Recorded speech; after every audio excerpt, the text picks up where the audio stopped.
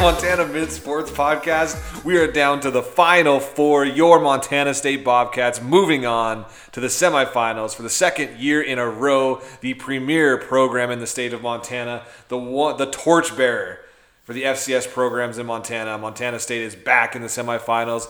We have a jam-packed episode for you today talking about that. But first, we have to talk about the Montana Grizzlies. And our buddy, Bear Tycoon, is on here with us as the 2021 season comes to an end for his beloved Montana Griz. Bear Tycoon, how are you feeling today? What a season it was. I was a strong voice last week, Nate, saying that regardless of what happened in this JMU game, the Griz season on the whole was still a positive. We beat the Cats. We beat number 22 Washington, number 22 at the time, top 25 team at the time, Washington. Holy moly.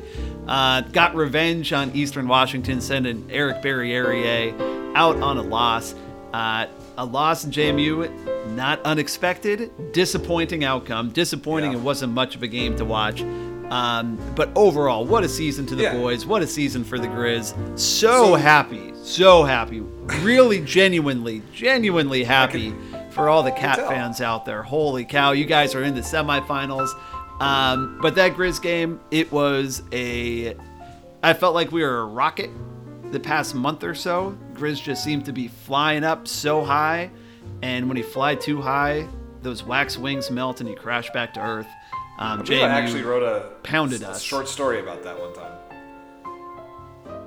You did? Flying too close to the sun. Yeah, I think it was when Bob Stitt was coach, and everybody was saying that they were doing national championships. Right. And I posted it to Bobcat Nation. They're like, "This is the worst fucking story I've ever read." And I was like, "It was supposed to be funny." But anyway, so basically, what you're saying is you are happy that the Griz basically had the last two seasons that the Bobcats have had.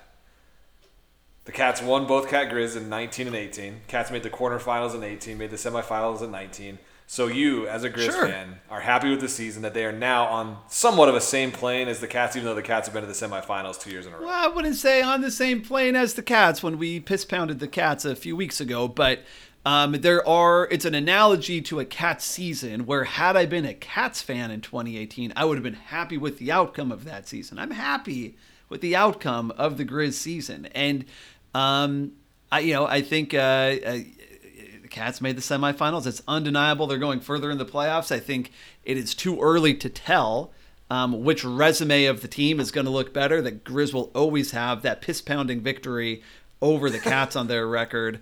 So, one side of the bracket or the other, you have to play the games that you're matched up with. The Griz had a tough go. Got one great win and one disappointing loss this weekend. I had to watch the game, and here's why we're not talking details. One, Nate and I aren't big details guys. Not big details guys, but I was at a bar in Florida. Game was on ESPN2, assumed it would be on, but all they had on was FS1, regular ESPN, and it was like one of those bars with a million TVs, but no one knew how to change the channel, so I had to pay one of the bartenders $10 to change the channel to the Griz game.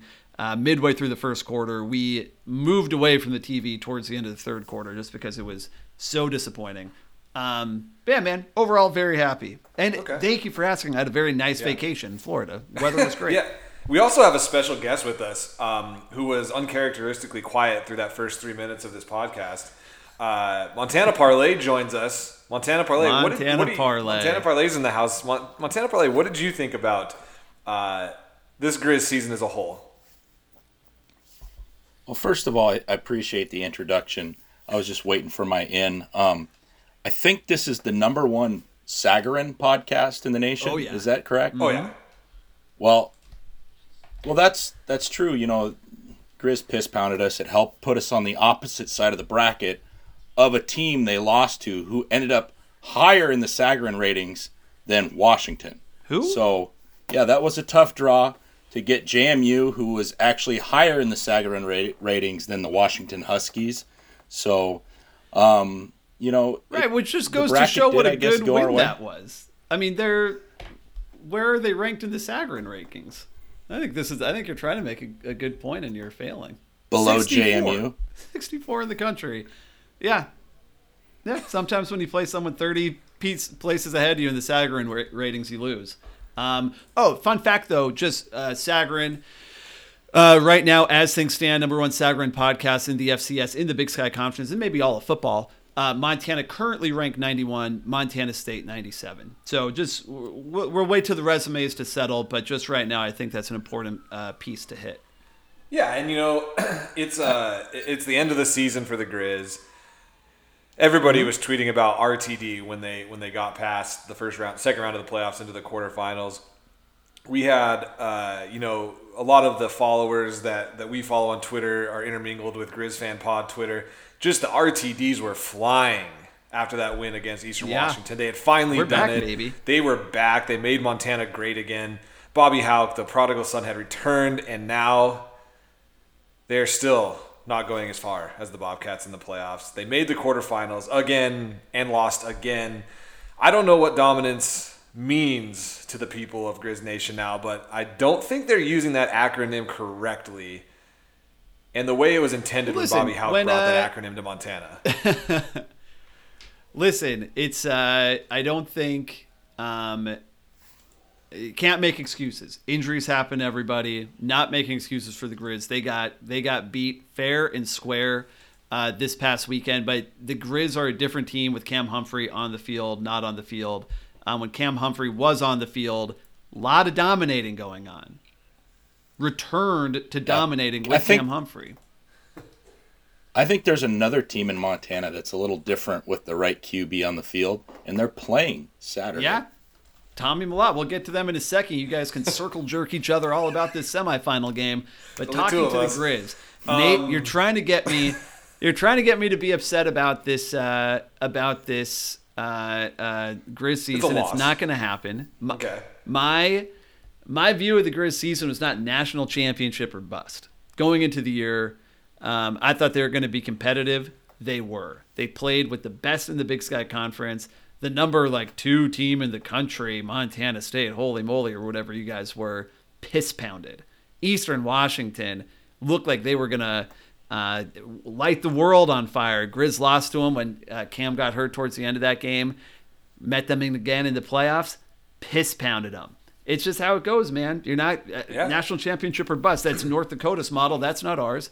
Yet. We're on our way there. It's fun how the tables have turned back in the day when if the Bobcats won Cat Griz, that was their season. Griz fans would make fun of it. It doesn't matter how far the Cats go in the playoffs, blah, blah, blah. If they win Cat Griz, that's their season. And it seems like the tables have turned now where that one Cat Griz win this year, the first in 5 years, the first in 2000s of days, really has changed the way Griz fans' outlook on their season. It seems to be a lot more Cat Griz related now as compared to how far you go. And, the Cats have one victory away from making that championship game. And I think the expectations have just changed between the two schools where, one team's RTD is returning to the quarterfinals where the other team's is returning to the semis, the RTS acronym.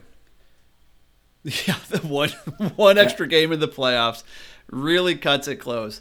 Each year. But are you saying then that you will not be satisfied unless the Bobcats win the national championship?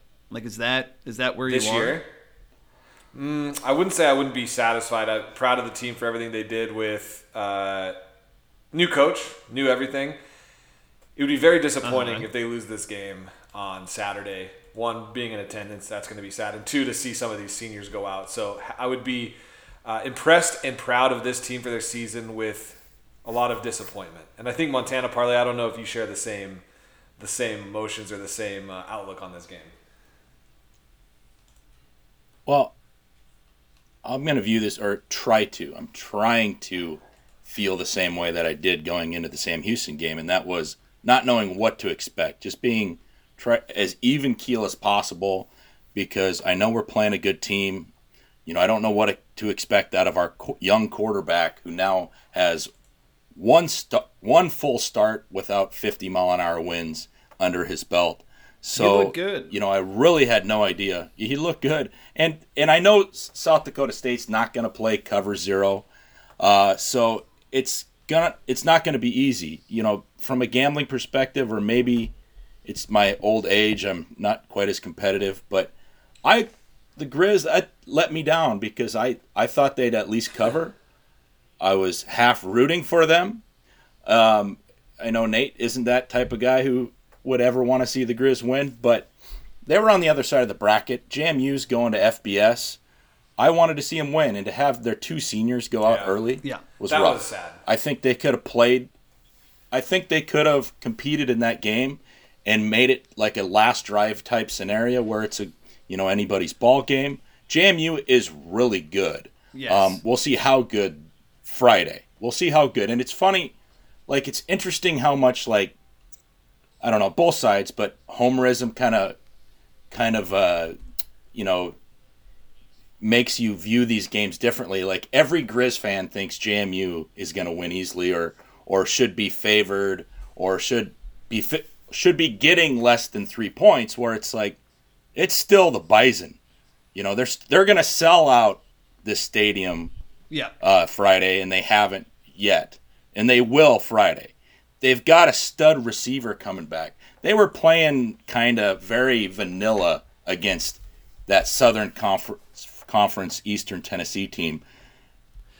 JMU lost at home to Villanova, who got piss-pounded, to use your word, by South Dakota State at home. So, right now, as a lot of the odds books had before the playoffs, whether it was before the bracket was set up or after the draw, the top 2 teams are NDSU and SDSU, who SDSU beat NDSU earlier this year. Yeah. So am I going to be upset if the Bobcats lose Saturday? Of course. But I don't expect them to win just because they're at home. Yeah. They're playing the top 3, if not 1 or 2 in the country. Well, I think that's right. And I mean, I think that in the FCS playoffs, playoffs are too big, generally speaking.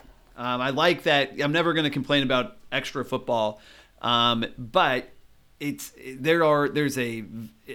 difference between the top tier teams and the rest of the playoff field is great. And if you can get a good draw, you can make the semifinals 2 years in a row, 2 seasons in a row. And if you get a tough draw, like Sacramento State win the Big Sky Conference and then have to face South Dakota State the very next week. So look, the Griz losing Sammy Chem, losing Cam Humphrey like they did. I'm not surprised the game turned out this way. Even though I predicted a Griz win last week, my heart was telling me the Griz need to play nearly a perfect game to beat a team like JMU. I think the same thing with the Cats this weekend against South Dakota State. You have to play nearly a perfect game to win. You can win. Play this game 10 times. The Cats probably win 8 times. The Griz, if healthy... the Cats probably win 2 out of 8 times. 2 out of 10 times. You hear what I'm saying. Cats win about 20% of the times these guys play. I don't know if we do, but I get same what thing you're with the saying. Griz. On the road, James Madison, they can win that game if they play it 10 times in a row. But with the injuries and just everything that happened, it was a tough game, period. Those injuries just kind of sealed the deal early. And it happened, I mean, if you've been living under a rock, James Madison beat the Griz 28-6 on that Friday night game on ESPN.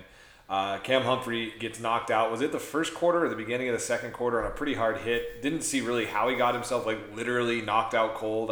The hit didn't seem malicious or to the head. It was a very weird way to go out.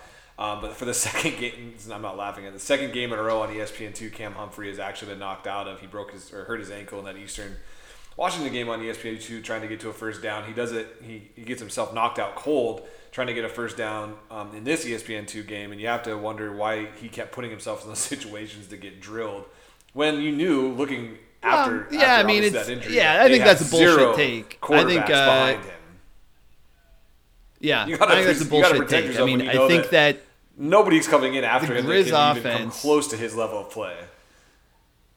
Yeah, the Griz offense. Maybe he can't slide. Yeah, the Griz offense looked different all year when he was on the field, and they were able to drive the ball in part because he's fearless, can take off. Now, if you watch both these plays, the Eastern Washington game this week, the hits he take in slow motion, it looks like he's an idiot for not going down, not avoiding it. these guys are moving a million miles an hour. I'm not gonna fault this on Cam Humphrey for getting injured when he's playing his heart out and got the Griz to this round. There's playing your heart out, but then there's also playing smart, knowing that the two guys behind you were horrible quarterbacks at this point in their careers. I mean, Cam Humphrey getting knocked out of the game was still the leading quarterback for that team. 7 of 12 for 88 yards. Chris Brown got benched at halftime for Robbie Patterson, who came in the second half and went 7 of 17 for 44 yards. So all in all, that QB room was thin to begin with. You could see it when Cam Humphrey went out after that Eastern Washington game. The quarterback struggles by Chris Brown. Yeah.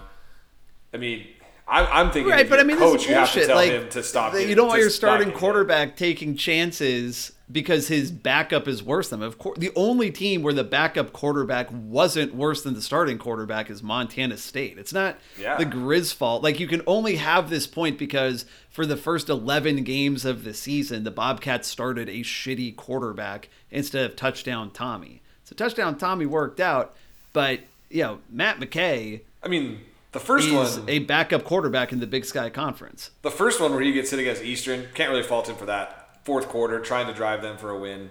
Second one, after you've gotten hit once and knocked out and you know that your team needs you, you might want to get down in the first or second quarter and not take a massive hit trying to get a first down. That wasn't on third down, I don't believe.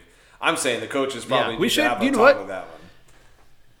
Yeah, it was third down because then on fourth down, I think Bobby himself had a concussion. Chris Brown. Because he went for it, which I like going for it, but they did a slow developing run right up the middle, right into the teeth of the defense. Yeah, and we had we've had Dalton Sneed on, we've had Reese Phillips on. I look forward to having Cam Humphrey on. I'll never forget that one. Nate, you can ask him why he's such a dumbass. It will never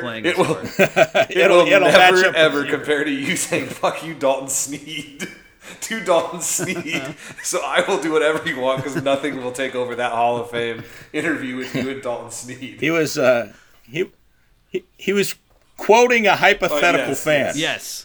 Thank you, Montana Parlay. But you could definitely see that the Griz are going to be needing some quarterback help in the offseason after those two came in. Chris Brown's not the answer. Yep. I think the Griz fan pod, I talked to them. We was like, which NAIA school is he going to drop to, kind of like Nate Dick or any of those other guys that have dropped down to NAIA after a stint with the Griz or the Cats. I can't remember. There's another guy for the Cats that dropped down too. But anyway, there was a different speed to this game with James Madison playing the Griz that I don't think anybody in the Big Sky could replicate. And obviously not what the first, it was almost, actually Montana Parlay and I were talking about this. Eastern Washington had the same kind of talent and speed that James Madison did, except James Madison's play calling was what heads and tails above legitimate what Eastern Washington's play calling was, which I think was a huge difference in this game, was the speed with good play calling is what beat the Griz in this one. Yeah. And not only that, they have a good defense, and then, and I don't remember which FCS write-up it was, but the Griz have an amazing kicker, and they gave the special teams edge to JMU. Eastern wasn't going anywhere with their special teams and their defense. I don't care how many points they put up on Idaho. It just wasn't going to happen. Set in the mood. So it's good podcasting. What's happening right now? If you could see the Zoom right now, just Nate and I chilling by the fire. It's good podcasting when you can change. Well, you can change the Zoom watches, background and it makes both people who are talking stop talking because they're so confused what's going on with the Zoom that they're conversing over. But you're right. I think that's too much out of Parlay was that change in special teams. Just a fireside chat. Yeah, the Griz had zero chance to get that special teams edge with the way James Madison's special teams was. I talked about it last week with Bear Tycoon. It was like the Griz drives in the Bobcats games and that Eastern Washington game. They didn't have to drive very far from Macias to kick a field goal or to get a quick drive into the end zone. And James Madison did not give them any short fields. Yeah. Yeah. It's almost like you were right in that analysis, Nate, that Montana didn't have the greatest of offenses when you look at their stats, whether it was against Eastern, whether it was against Montana State in that drubbing that we took in Missoula, whether it was against at NAU. They just didn't really ever have the offense that you need to return to dominance. And they did have a blitzing, overwhelming defense, but that can easily be stymied by a good quarterback and a good coach like JMU. Yeah, I guess I was right. I agree that when you when you do play teams that are 30 places ahead of you in the Sagarin ratings, oftentimes you will struggle. So the Griz, while they had faults, they can struggle. I have lots of thoughts on the full Griz season. We're going to save that for our Hall of Fame episode at the end of the season when the Bobcats are out. So probably like January 10th, we'll record this. We'll recap the Cats championship game and all of our Hall of Fames from the already trying with the reverse jinx. It doesn't work though. We've obviously seen that. I know. I've tried to reverse jinx the Cats, but heavily. You know, the one thing I will say, Montana Parlay alluded to this earlier. I will not ever root for the Grizz. It is something that will never change me. Yeah. Something that I will never change. Soul. I'm a very petty person. I am a very competitive when it comes to the rivalries like this. I will never do it. I will never root for the Grizz, but I was legitimately bummed out when Sammy Akim hurt his shoulder on that first long catch he had, and you knew he was out for the game. You knew it was a collarbone or a shoulder the way he got up. That bummed me out. That was a guy that's fun to watch. His senior year to go out like that in the first quarter too. Like if it happens in the fourth quarter, at least he got 3 quarters of play in his last game. But to get knocked in your first quarter, that's a big time bummer for him. And I was legitimately sad for him on that one. Well, I respect that. I would be shocked if there were many Cat fans who would be like rooting for injuries on the Griz while rooting against the Griz. I don't think there's many. I was just putting that out there that I'm not that brutal of a Griz hater. You're not that bad. You're a scumbag, but you're not the scummiest of the scumbags. I'm loyal to the Cats, and it's a rivalry. It doesn't mean you start cheering for the other team when you're out. Yeah. Or not playing. Got it. All right. It's very enough for me on the Griz. Check out the Griz Fan Pod, #1 podcast in the state of Montana. I do Luke, have 2 fun Brent, things. Mike have all sorts of breakdowns from the game. But we'll cover everything else in our Hall of Fame episode. Nate, what other fun things do you have? One of my favorite things in this game was watching Justin Ford's celebrations, and it's total defensive back celebrations where a quarterback overthrows the ball by 30 yards, the DB is going to celebrate like they broke up that pass play. There was 2 instances in this one that I thought were hilarious. One was on a 3-yard, 4-yard touchdown pass from Thornton to Cole Johnson, where Ford hit the guy pretty hard after he was already in the end zone, and then celebrated like he stopped the guy short, and then the ref put his arms up for the touchdown. And maybe one of the funniest celebrations that a DB has ever done while he got scored on. And then later in the game, down 21-6, he breaks up a pass, looks at the James Madison student section and puts his finger to his mouth, telling them to be quiet. The very next play, a 9-yard run by Lorenzo Bryant to go 28-6. Justin Ford, fantastic football player, obviously a baller, but not great at the situational awareness of where he was at in that game. Yeah, well, maybe a little preview of our Hall of Fame episode. Hall of Fame celebrations. With Ford. Hall of Fame celebration, Hall of Fame season. So yes, let's wrap this one so we can get to the team that's still in the playoffs. But I do want to I think myself, along with all of Bobcat Nation, does want to congratulate the Griz on that RTD, number 3 in the conference. Got to the quarterfinals again for the 2nd straight year. Couldn't quite get past that James Madison buzzsaw that welcomed them to Virginia. Smoked the Cats. But we do want to congratulate you on a fantastic season, one that thank you will surely ignite the passion for Griz football in Missoula for years to come. Well, I think that's absolutely true, and I think it's a good transition. We had a mutual friend of ours text me during the early stages of the Bobcat game when you guys got up big. I think it was 21-0 or 21-3. He was like, "What does this mean for the overall season?" And I believe that you guys making the semifinals on a weaker end of the conference, when we reflect back 2 months from now, Griz season, Cat season is going to be pretty close in terms of happiness, with the Cats or with the Griz having the ultimate tiebreaker of winning Cat Griz in the fashion that they did. But if you make the championship game, the balance tips into the Cats' favor. See, it's not even right now, though. One team is in the semifinals playing, football on December 18th. Another team got their asses whooped by James Madison. No, we know. So there's really no need for a tiebreaker. From a happiness standpoint, there's really no need for a tiebreaker. I think we're even. Griz with a close tiebreaker. Yes. That's the RTD mindset, though. It's changed now that Cat Griz for Griz fans is the Super Bowl, where it used to be the other way around. I don't know if that means Little Brother has changed or what that is. What used to be the other way around? Oh, when if the Cats won Cat Griz fans would be like, we went farther in the playoffs. You guys just hold on to one game, and now it's turned. Like I said earlier, the tables have turned, and now we're after the 5 years logo of Montana Mint Sports is literally Cat Griz is our. Well, I was not involved in writing that tagline, so we'll just put that out there. It's been our motto since 2015 or whenever we started the newsletter. So let us get to this game against Sam Houston, and I think a new legend has been born in Bobcat Nation with Touchdown Tommy. He leads the team, basically wins the game against Idaho.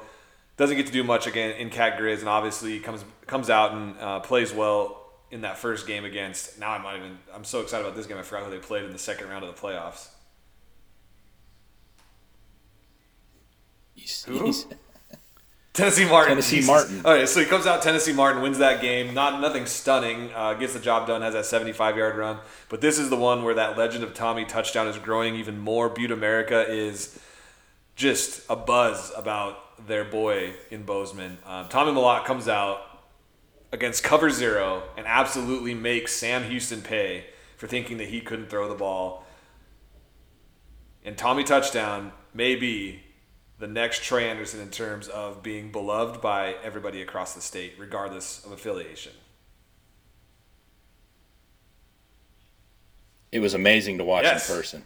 Montana Parlay was at the game. You were at the game. Yeah. I was at that little high school stadium that will soon be an FBS stadium, and Tommy put on a show. Like I said, I didn't know what to expect. There's talk by the doubters that he didn't have an arm, and I can be contrarian. I can be sometimes a little, I say realistic. Some people say pessimistic. But I was giving him the benefit of the doubt. He came in and run packages during the regular season, and he started a game where no one could throw because of the wind. So I had no idea. I didn't watch any of his high school tape. I know he was Gatorade Player of the Year. He was a stud. It's different. AA football in Montana is a little different than even the FCS and the Big Sky Conference. Yeah. But he made some great throw, and it was not just in person. Obviously, it was awesome to see it in person, but then the replays. And even though it was cover zero and it was one-on-one, and for whatever reason, Sam Houston didn't want any safety help even after he burned him the first time and the second time. But those corners, as much as other fans want to say, oh, the corners sucked for Sam Houston, watch the tape. They were all over the receivers, and Tommy put it in the perfect spot. Yeah. So he did a great job. I also think, the weather helped. I don't know. It was great. It was a nice Bozeman evening. It was like 40 degrees, a little humid. It was chilly. Their fan base was basically done after 10 minutes. Really? We were the loudest people there. Yeah, we were there. A quarter of the stadium minimum were Bobcat fans, and it sounded like 3/4 of the stadium was Bobcat fans, and it was great. My cousin said it was one of the top four moments in his life. He has 2 kids. I don't know what his wife thought about 2 kids wedding statement, in the game, but. So it was. I mean, I would be leaving if I was Sam Houston too. When you're down 28-0 with 7 minutes left in that second quarter, but I thought, Tommy comes out, throws a couple dimes, gets a nice pass interference call. Cats score. 2 minutes and 14 seconds into that game to go at 7-0, and then a minute later they get a 31-yard pass from Malott to Willie Patterson to go at 14-0 in that first quarter. Unbelievable start to that game where I don't know if I've ever seen this before, where the quarterback catches a pass from the wide receiver in that little trick play they did, and then a minute later that same wide receiver catches a pass from the quarterback. Pretty cool switcheroo there, like a little Freaky Friday on a Saturday night up there in that first quarter. So Tommy has now passed for a touchdown, caught a touchdown that first quarter, and then about 30 seconds into the second quarter, proceeds to run one in for the Triple Crown. Yep. 1 quarter and 1 minute into the game. Just fantastic football there. And then they go up 28-0 after Malott runs in a 2-yard run. And this is when I'm actually thinking this could be for real. The 21-0, I wasn't getting overly excited. 28-0, I lost my voice yelling at the house. And this is where I felt like I wanted to party. And it wasn't even halftime yet. Maybe one of the best halves of football I've ever seen of any Bobcat team besides the 2019 Cat Griz game. Yeah, it was a lot like that game where you just, boom, all of a sudden it's happening and the other team's caught off guard. And, you know, and you almost kind of need it too because Sam Houston's got some studs. That quarterback, every time he was scrambling, it was like you lose your breath. That receiver, that was like deja vu. Every time he got the ball, that reminded me of those earlier years when we'd lose to Sam Houston 2 or 3 times. Yeah, exactly. Their receiver catch a ball and boom, the speed difference is just so much different. That triple reverse flea flicker, I've never seen a play like that. I'll never know how that was legal. It was. I remember when coaches in little guy football would call those plays, and the kid would just get rocked like 20 yards in the backfield, and that's what I kind of expected to happen. But there had to have been linemen downfield like 20 yards. But at that point, the game was pretty much out of hand. Although I was sitting by my phone, like I was ready. I wanted to book tickets to Bozeman, and I knew they were going to get expensive quick. And so, but I didn't want to jinx the Bobcats. So I'm waiting. And then there was that moment. They scored that long touchdown. They kick it off. He mishandles it. So it's a 2-possession game, and we've got the ball on the 2-yard line. So it's like, why do you have to do this to me? You guys it should be just a relax. Although what made it more relaxing was that their weird going for 2 thing twice. The first time, okay, whatever. The second time, what the hell? Because that's what I told myself is, all right, it's 2 scores, but 2 scores and 2 2-pointers. I said, you know, our defense is going to stop at least 1 2-pointer. So I'm thinking of it as 3 scores. So then when I did book my tickets, I was proud of myself. I was going to fly into Bozeman, fly out of Billings, actually see my family a little bit. Get my email half an hour later confirming the flight. I had booked it for January 13th. You know, so for the victory parade, right? Yeah. So I go back and cancel. Luckily, it was an airline I could cancel within 24 hours, not like Allegiant or Spirit or some shit. But I try to rebook the same flight. The cheapest flight, no matter which day I was looking, whether it was Thursday, Friday, or like a 6 a.m. flight Saturday morning, one way from Chicago to Bozeman, over $900 one way was the cheapest I could find. So I'll be taking kind of a long route to Billings tomorrow. You did what you had to do. You know, I'll be there, and I didn't jinx the team, even though, man, there was that one little moment when they, on that like mishandled kickoff where it's like, I was the same way. I looked at my watch, and I was looking at my heart rate, and it got up to 125 just standing there at one point because I was so nervous and like nauseous from what was happening in front of me. Even though we were up at 23 at the end of the third quarter, Sam Houston did get that score to get down 16 with 7:33 left in the half. 7:33 left in the half, and that's when I looked at my watch. My heart rate, it was racing. I was nervous. I had my hood on, cinched up. I couldn't watch. I actually left for one defensive possession, and they went 4 and out, and I stayed in that area for another 20 minutes watching the game. It was everything that I was scared about was that momentum. Sam Houston 2 times kind of stole that momentum back, and then that Afonso 42-yard run though to close it out was one of the coolest moments of being a Cat fan when you know that you're going to be hosting that at home, that they're going to the semifinals, and it was just one of the hugest wins in program history dating back to 1984 in terms of what it means to have this game at home. Oh yeah, and a legitimate chance to get to the FCS championship game.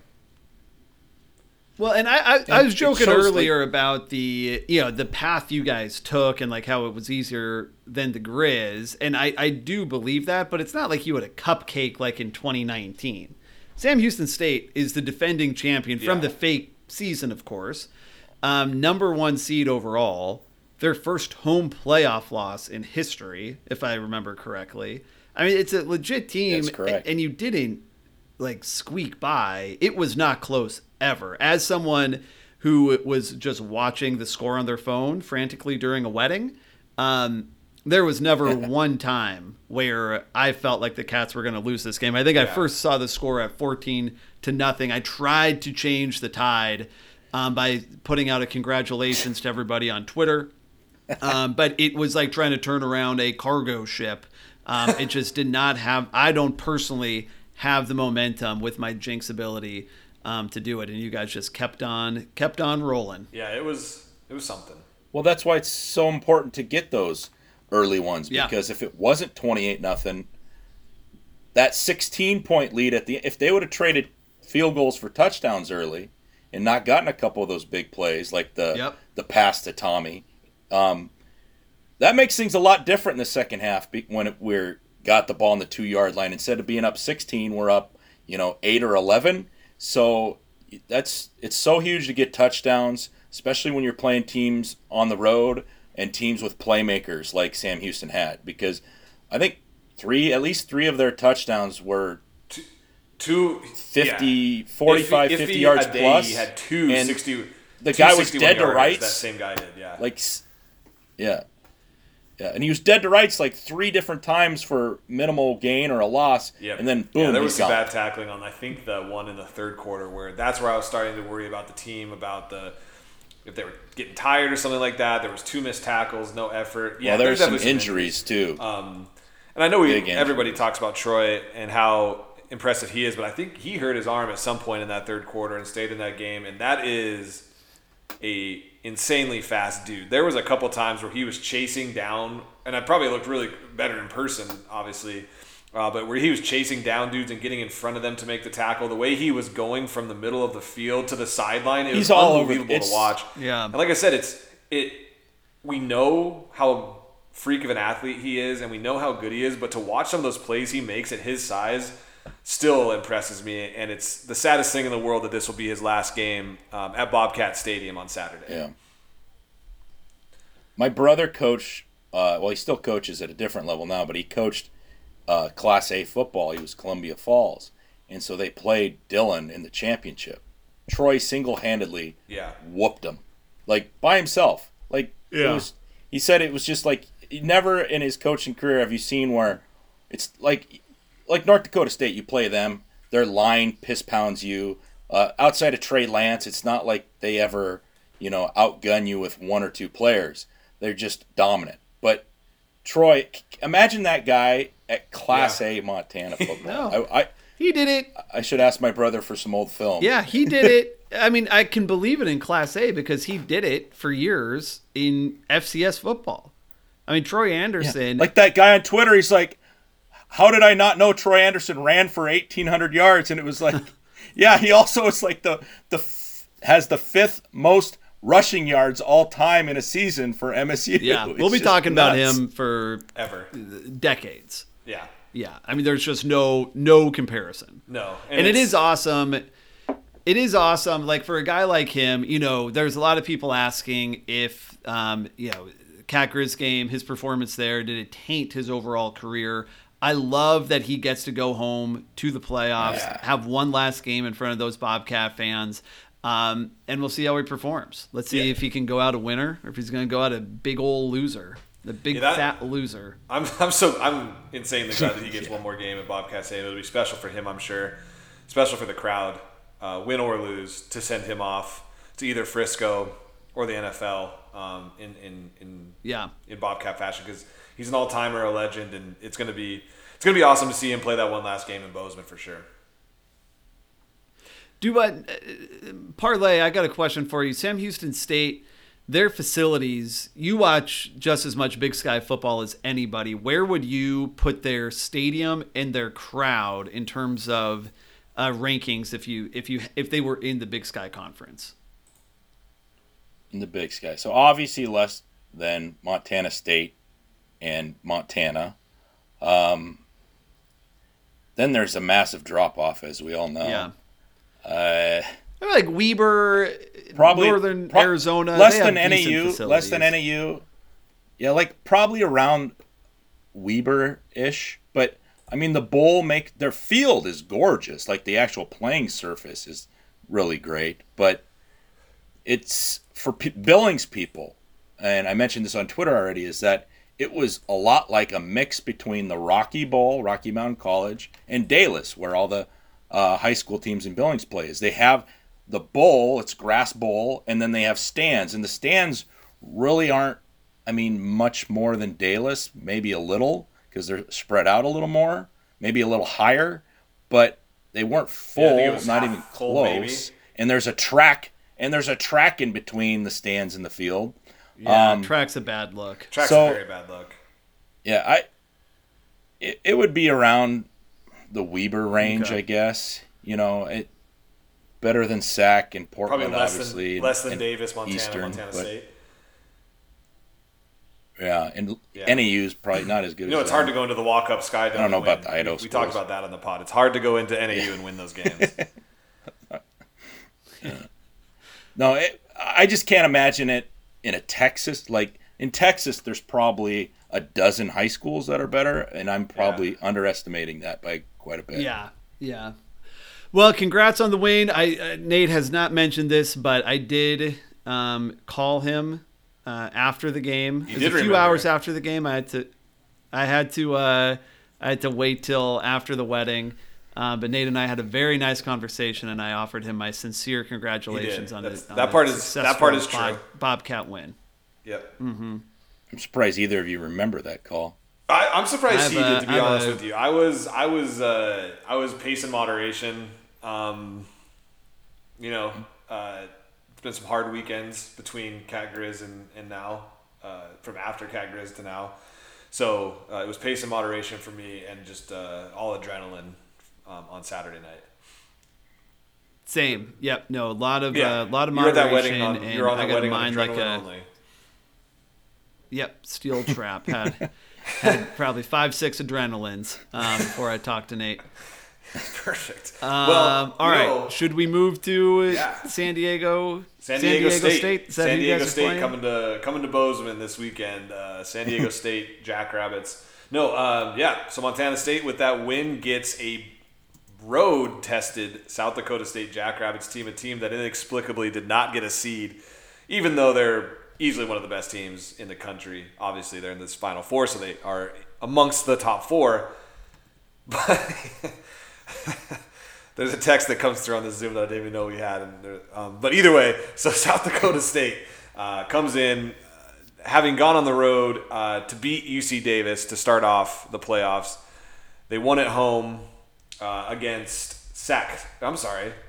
They hosted UC Davis to get the win, went on the road to Sacramento, beat them, and then took on Villanova in Philadelphia and got the win there. And now for the third week in a row on the road, coming to a sold-out and sure to be raucous crowd in Bozeman. And I took some time this week while doing some of my year-end regulatory training that I have to do. Had that on one screen, and then I had the Brian Loves Ball watching the quick recaps of South Dakota State's games. I watched the NDSU one, the UC Davis one. This team is really good. And this team makes me real nervous. More nervous than I was for Sam Houston State. This South Dakota State team, they're going to be tough on Saturday in Bozeman. Well, I think we've said from the beginning of the playoffs that North Dakota State, JMU, South Dakota State, and we probably threw in Sam Houston State, but like those teams just seem to be on another level. You guys went down, like we just talked, wallop Sam Houston State. The Cats have some real momentum. If touchdown Tommy, look, he had an awesome game, and I think he is. I think there's a real spark there. He had 165 yards against Sam Houston State. He's going to need to do better than that this weekend against South Dakota State. I actually was shocked when I saw that number. Is that right? I'm on ESPN's box score. Are you right about which part about it? Yeah, they didn't pass a lot. He had a couple big plays. Yeah. He made them when he had. Yeah, and I think so. I mean, well, I think you're right. I mean, Sam Houston State had no idea that he could throw a ball like that. They were playing cover zero, like Parlay said. Inexplicably, they were playing cover zero after he had torched them twice. Very weird why they kept doing that. Right. But I do think this week South Dakota State goes into this game knowing that at least he has an arm. He can throw the ball. He has some touch on him. He didn't do any intermediate passes. We have no idea if he can hit a slant. We have no idea if he can hit an out. But you have to respect a little bit more of the arm, which hopefully softens up some of the defense for the Cats to be able to run it. So I look at it as he's not going to be able to do what he did last week against Sam Houston because South Dakota State's not that stupid to just test him again like this. But hopefully it does make them have to respect some of that pass and soften it up for Afonso, Elliott if he's healthy, and then obviously Tommy when he takes off with the ball. Parlay, you're going to be in the stadium. You're both going to be in the stadium. We both so will look be for there, Hot Take in Nate person. Montana Parlay in the crowd. What do you think the Cats have to do to beat South Dakota State? I think you also, between the three of us, have watched more non-Big Sky FCS football by a large margin. You know, I was kind of in my busy part of my year with work and school during the SDSU, NDSU game and some of these bigger Valley games, because I usually do watch more Valley games. They're on ESPN. It's not like CAA. I didn't really know what to expect too much because I'm not buying Flow Sports or whatever the heck they're on. But I do watch a little bit of Valley, and they're good. Yeah. I mean, I thought from the beginning of the year they were the best team. They started to have some huge injuries. Like they had a stretch where they were losing All-Americans and first-teamers, second-teamers, one or two every game. I made a ton of money off them against, I think, Youngstown State because the line was way off. I was at a wedding in Michigan, and I got a bonus for a first-time bet. It was so, I've made a lot of money off South Dakota State, and I just think that we're going to have to win the turnover battle, obviously, to be cliche. But overall, they have not played in an environment this year anywhere close to this. When they're on the road, they have a decent stadium, and of course the battle against the mile marker, whatever the hell they call their battle against Dakota marker, the battle of two low populated states that should be one territory. I don't know. Anyways, on the road they've played at South Dakota. That's probably the most raucous atmosphere they've played at. Otherwise, they're playing in front of 4,000 fans at Villanova. They're playing at an inflated number at Sac State. My guess is maybe there's 2,700 at that stadium. They have not faced anything. So the key is going to be obviously turnovers, but again, to jump on them. Jump on them like we did Sam Houston, like we did the Griz in 19. Smack them in the mouth, get a big turnover early or a big play or a big fourth down stop or a big third down stop. A combination of a couple of those. We need to get that early momentum. I know, we've fashioned some of our stuff we do here off of the old Grantland site, and the Bill Barnwell football at Grantland was big on momentum doesn't exist. Well, it sure as hell does, especially in college football, and we need that momentum big time, and I we think need it early. Obviously the turnover battle is the big one, but when you look at their losses on the year were against three playoff teams: Southern Illinois, University of Northern Iowa, close, and then the Hail Mary against South Dakota, which kept them out of a seed. Basically, was that Hail Mary crazy ending to that game? So a Hail Mary kept these guys out of being a seed. But when I watched, the North Dakota State game, they were up decently big there. They let North Dakota State kind of get back into that one in the third and fourth quarter. They were up 24-0 at halftime against Sac State and should have won that game 50-0. They let Sac State into that to only win by 5. I think there is some part of this team that you can, you don't want to get down, but the game's not over if you do get down super early, as kind of evidenced by those two games. They did win both of them, so they closed them out, but there was a way to swing that momentum, and you could see that South Dakota State didn't quite sustain it the whole game. But this is a tough team, obviously. Yeah, they're one of those teams where the game should be over when they get up because they've got the best running team, but they call weird plays. They start passing it. They get a little tricky. They stop the clock. That's what happened against Sac. So they're a weird team sometimes when they've got the lead, but the size of their line, the speed of their outside guys, and their two running backs, although Pierre Strong. Concussion protocol for Pierre Strong, it's up in the air, but I'm looking at some of the gambling lines right now. I think he's going to play. Well, I mean, look, South Dakota State's played in front of some comparable crowds, right? The North Dakota State game this year, 18,000 at home. Colorado State, which they won that game, supposedly 32,000 people in attendance. I find that a little suspicious, but I mean, a big crowd's a big crowd. You're right, though, that on the road, they haven't seen anything like Bozeman, and they certainly have not seen anything like the Montana State Jumbotron. Yeah, the Jumbotron is, I think, one of the bigger things that we have going for us. So Montana State's athletic director, Leon Costello, came over from South Dakota State, where he built a really nice stadium over there. They have a massive scoreboard. So I don't didn't really know that. Yeah, he came over from South Dakota State. They have a very nice stadium over there. They have a huge scoreboard, so I don't quite know why he hasn't recreated that in Bozeman yet. Because in the battle of scoreboards, South Dakota State's going to win this game. Luckily, it's not the battle of scoreboards. Yeah. But that game in South Dakota in Vermilion, they were on the road there, packed house in Vermilion, playing the Yotes. 9,100 people were there. It's going to be double that and then some in Bozeman this weekend for a crowd that probably even cares more about the Bobcats than any South Dakota fans care about the Coyotes. Sold out in minutes. Mere hours. Yeah. Season ticket holders, they got their tickets. The single game tickets, it was hard to find.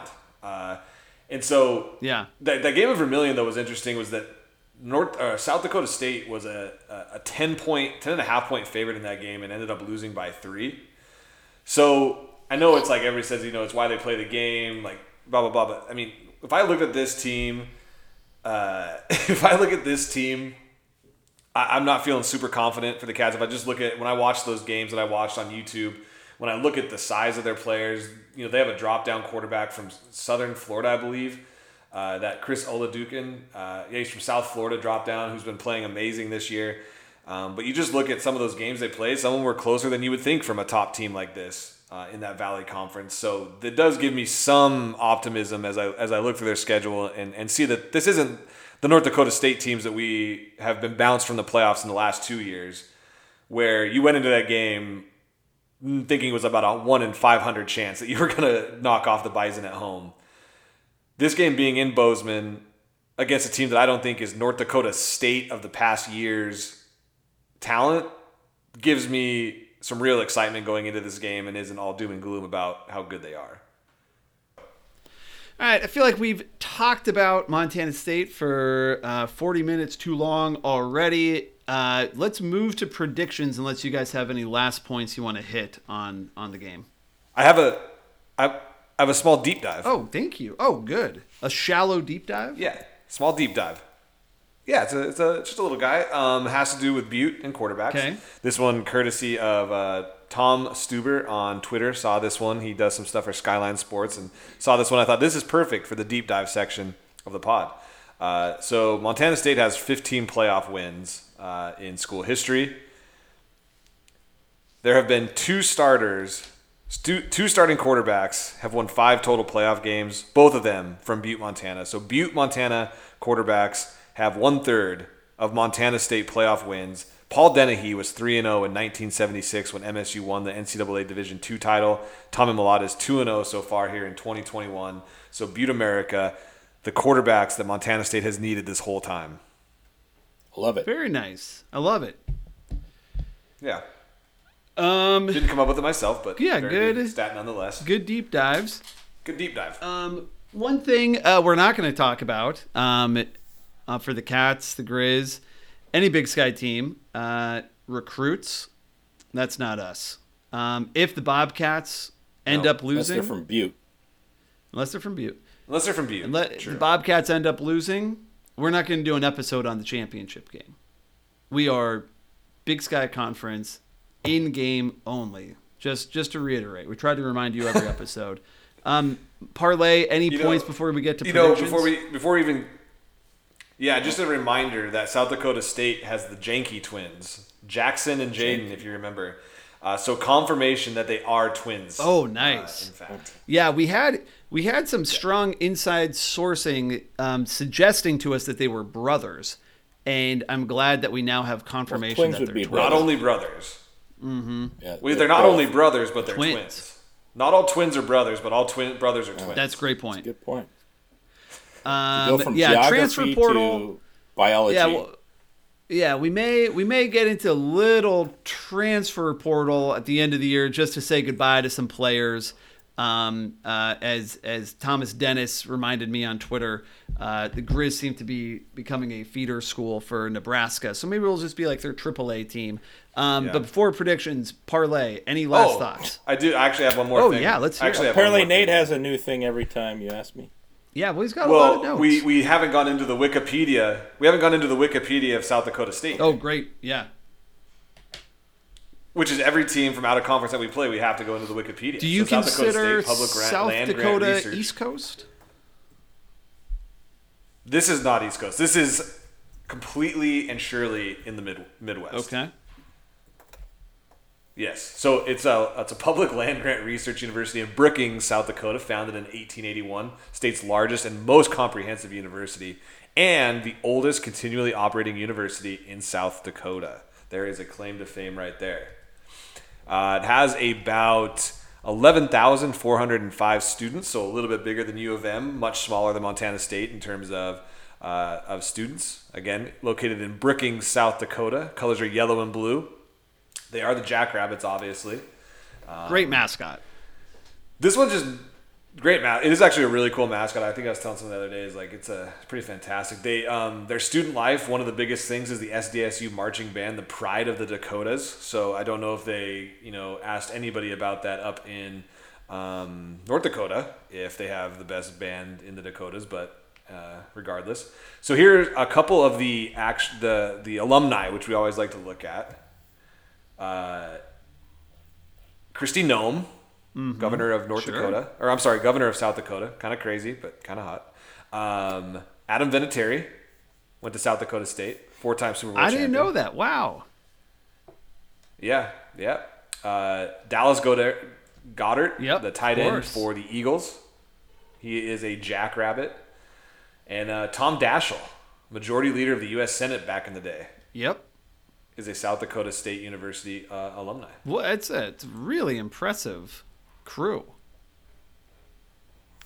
Yeah, it is. It's not bad. I think the Vinatieri one is pretty cool. I really like that one. I think his nephew went there and kicked for South Dakota State for a little bit. Yeah, it vaguely sounds familiar.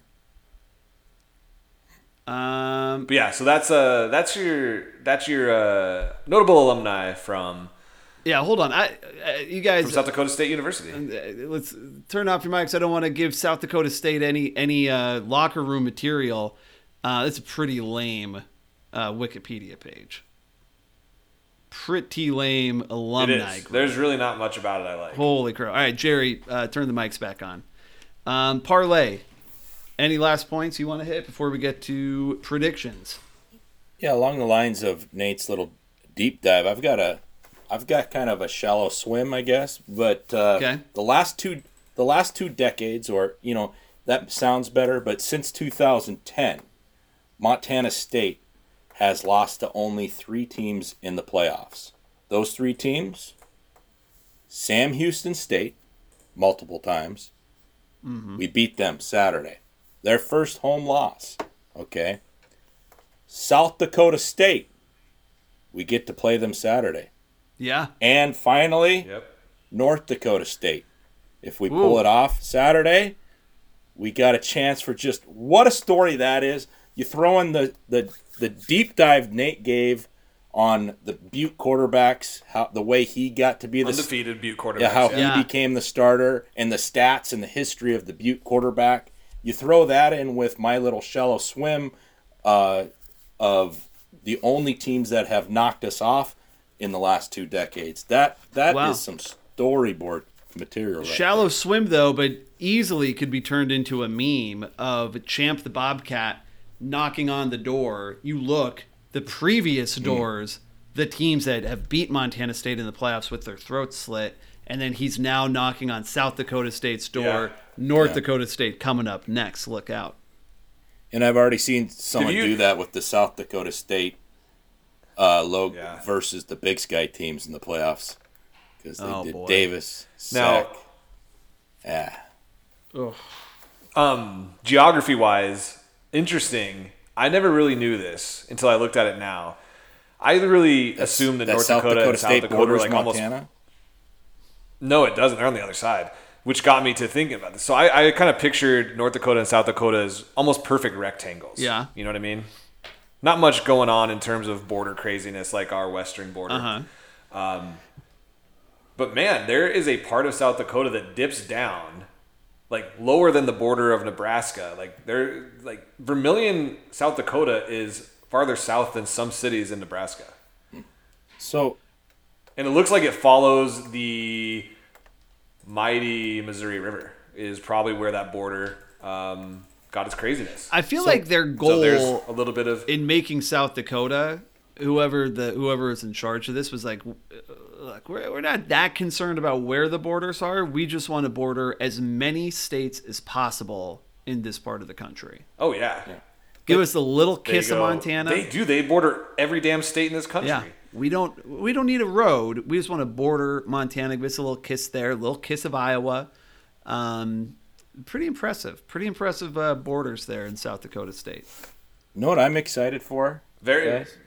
This new segment started last week called Nate Looks at a New Part of the Map of the United States for the first time. It's enthralling. I lived in Rapid City too on Twitter. It's a good segment. Yeah. I used to live in South Dakota. My sister was born in Rapid City, so I was there for a couple of years. Rapid City, obviously on the far western side of the state. Didn't really dive into much of the eastern side of South Dakota, like even by Sioux Falls, but just thought they were perfect rectangles this whole damn time, and I didn't know the Missouri River was the border. Yeah, that southeast corner of South Dakota, that's just a hop, skip, and a jump away from Tennessee. It's pretty far. So South Dakota's on the border. 2 states away. Coast. Man. It's 2 states away. 3. Oh, true. It is. If you go the right route, you can go through Iowa, Missouri, and get into Tennessee. Away, right? Yeah. It's like us driving to Nevada. Anyways, predictions. Nevada? Yeah, Nevada's. Yeah, that's true too. I'm like just zooming in and out of a Google Maps right now, just like this country's pretty crazy, man. Pretty crazy. All right. Borders, bro. All right, predictions. First game, we'll start with one we don't really care about. North Dakota State hosting James Madison. Parlay, I believe when I checked, the line on this was 5 points for North Dakota State. Is that what you have? I think the last time I checked, 4.5. So for basically, yes. It's been bouncing. Right. But yeah, 4.5, 5. About 47.5 is the total for the over/under. Okay. And we'll let you as our guest. You get to choose. You get to go first. Okay, so I think it's going to be a great game. I kind of look forward to watching it. As far as FCS goes, these are the 2 best teams the last, 15 years. Yeah. I'm sure 10, whatever. What? North Dakota State, they know that they've been called out on their fandom. They've been 50% capacity the last 2 playoff games. We'll see how they respond at the semifinal game. And I don't know, JMU might instantly, after watching Cole throw the ball around on the Griz, I think they could win. But then part of me is like, well, North Dakota State's just another level, and playing in the Fargo Dome is tough. So I'm going to go North Dakota State by 6. We're looking at 30-24. North Dakota 30-24. Nate, would you like to go next or last? Sure. I'll go. So I'm looking at just past championship history in the FCS, and we're not counting Sam Houston as last year's champion. We haven't been doing it all year. Yes. It was a fake ass season. The fact that they lost to the Bobcats takes away their championship. Yeah, and so if you look back at the last 9 real championships that have been played, James Madison, North Dakota State have won all 9 of those. North Dakota State's won 8 of them. James Madison won, but they have won a combined 9 of the last 9 championships. But James Madison in the last 3 championship games, 2 of the last 3 has lost to North Dakota State. I'm taking North Dakota State at home. I'm going to pick the Bison until James Madison can prove that they can beat this team. And I'm going to go North Dakota State 28, James Madison 25, a last-second field goal lifts the Bison back to Frisco for a real championship. Our first real championship since 2019. I like it. Championship game, I should say. I'm a little more bullish on North Dakota State. So looking at their record this year, they have the 1 loss at South Dakota State, 8-point loss. They've played 1 other close game all season. They had a hilarious 44-2 win against Indiana State. Don't see that.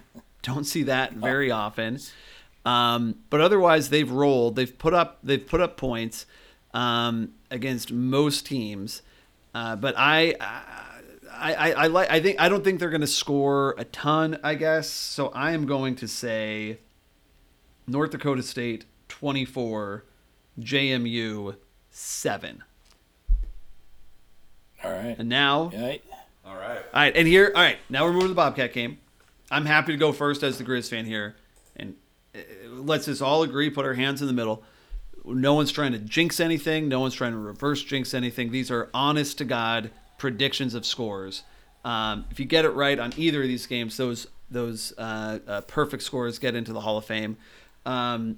Everyone okay with me going first? Yeah. Oh, of course. Yeah. Okay. Be our guest. So we've covered this a lot. South Dakota State, on the year, 2 losses. Not a lot of great comparisons for Montana State. What they did against the Big Sky teams has been pretty impressive. They walloped UC Davis. That 56-24 first-round playoff game, it was never even that close. UC Davis, I watched most of that game, was completely destroyed. Yeah. Sac State, that score is also fairly deceptive. Sounds like Parlay's popping some popcorn. That score's... Or looking through his documents or something. It's fairly deceptive. 24-19. Documents. 24-19, but they're up 24-0 and just kind of took their foot off the gas. A long way of me saying I think that the Cats can win this game. It is a 6-point spread in the book that I'm looking at, which I believe the Cats were a touchdown favorite going into the Sam Houston State game. You're now at home. Touchdown Tommy. Jake, you're shaking your head no. Well, you just misspoke. I think you said the Cats were a touchdown favorite. They're a touchdown underdog. Touchdown underdog. About a touchdown underdog here, but they're going to be at home. They're going to have a rocking crowd. And, other than when the Griz beat the shit out of them, the Cats were rolling all year, right? Like that close Wyoming game, the undefeated between Wyoming and Montana games. And they've looked, very good in the playoffs. So I think the Cats are going to win this. I'm going to say Montana State 28. All 4 touchdowns coming from touchdown Tommy. South Dakota State 24. Wow. Okay. Wow, he's doing it. He's picking the Cats at home. I love it. I feel like they got juice. I promise you I'm not trying to reverse jinx this. I promise. I'll go because we'll I'll keep going in the middle here. I think so. This game, obviously, we've talked about how good South Dakota State is. Monkey in the middle. If you count the if you count the fake season, South Dakota State has been in the semifinals 4 out of the last 5 seasons. Yeah. They were an experienced team. They are a playoff-tested team. In the fake season, people forget they were the ones that Sam Houston State beat in that championship game. This is a very experienced team coming to Bozeman this weekend. Man, I predicted the Cats would win last weekend against Sam Houston State. I wasn't really confident in it. Like, I wouldn't have gone to Vegas and put money on that. I'm going to go with the same kind of prediction this week where I know this game is going to be tough. But I think with this crowd at home, with these seniors getting one last chance that was not promised to them to play back at Bobcat Stadium in December, I'm going to go with the Cats 22, South Dakota State 18. Cats are going to Frisco. We'll be booking our trip Saturday night to meet up in Texas on January 8th. I think I might be trying to will and talk it into existence because I can't even really fathom how excited I would be when the Cats get this win. So I'm going with the Cats to win this game and keep this podcast going another week. Before we get to you, Parlay, Nate, you did correctly pick James Madison's score last week. You predicted 28-17. Ooh. Gave the Griz too much credit. Wait. Yeah, no, sorry, 28-18. You predicted JMU over UM. So congrats on that half. Yeah, accurate. and I had assumed with healthy quarterback. I had assumed that Cam Humphrey was playing the whole game. Yeah, good point. All right, Parlay, prediction for the game. Well, I'm going last, so it seems like I'm almost kind of copying you guys because my whole shtick here was going to be it's going to be a 4-point game or less. 4 points or less. And yep, all that noise you heard, all that noise, unless producer Jerry's editing expertise can get rid of it. We do not have that kind of technology. Don't have that technology. No, so all the noise you are going to hear was me fishing around for a coin because I am trying not to predict this game. Like I just want, I'm the most superstitious, unsuperstitious person there is. Like I have my routines. Makes sense. And, oh yeah, great sense. And I have my routines and I stick with them. And going into the Sam Houston game, I just was even keeled, didn't know what to expect. Didn't think we were going to lose. Didn't think we had a great shot at winning. I just didn't know what to expect. I feel the same way this week. I do expect a close game. 4 points or less. And I was going to flip a coin as to who won. Let's just so see I could keep it even keel. So, I can't find a damn coin in this desk, and I was making too much. Why would you? I was making too much noise. Here, I'll flip it. I have a coin right here. Oh, I don't know. I think I'd rather ask Google than a Griz fan. Well, I'll just do heads or tails. You can decide. All right, beforehand. okay. It's up to me. It's up to me. Jesus. All right. Well, of course it's up to you. Tails never fails. Tails. Got it. Bobcats 23, SDSU 20. I thought you said 4-point game. 4 points or less, I said. 23. I had to be different. Okay. You guys, we can't all say 4-point games. We're going to lose credibility in this podcast. That's true. That's been gone for 2 years, probably. Yes. When did we start? What? Yeah, when did we start having credibility in the first place is the question. Yes. It's been a long time. Okay. Any other points before we hit the road? I closed Google Maps down, so no geography for me. I know, sorry, it is sad, but the only thing I think is just it's fantastic to have this extra week, and just to reiterate how amazing it is to have this game at home, a semifinal game. It's literally right now a once in a lifetime experience. The last semifinal home game for the Cats was 1984. It has not happened in my lifetime. They've played in the semifinals, obviously, but never in Bozeman. So we will be heading to Bozeman for the weekend, and getting to see this in person will be, a brand new experience for this Cat fan, and I couldn't be more excited to see this stadium in the town of Bozeman when we fly in on Friday, to see what that atmosphere is like. for this Cats team. Going to be rocking. I'm jealous you guys will be there. You guys should tweet out where you're going to be tailgating so all of our loyal listeners can come hang out. Parlay will buy him a beer. He's buying beers left and right down in Sam Houston State. Almost put him out of business. Left and right. Yeah. But yeah, even the referee showed up at the bar. I hope I get some sleep by Saturday. I just need some sleep. Yeah, by me Saturday. too. That's a big priority. Yeah. But thanks for joining Parlay. Anything else? Yeah, I don't think so. I hope not. We're going over an hour. This was awesome. Congrats to the Bobcats. I will be rooting for you. Nate, do you want to close us out here? Thank you, buddy. Go Cats. We'll see everybody in Bozeman. We're going to party like it's 1984. Go Cats. Please take me back, just take me back to that time of innocence. Lay down with me, but keep it clean so the secret never ends. Everything I wanna do on this night just feels so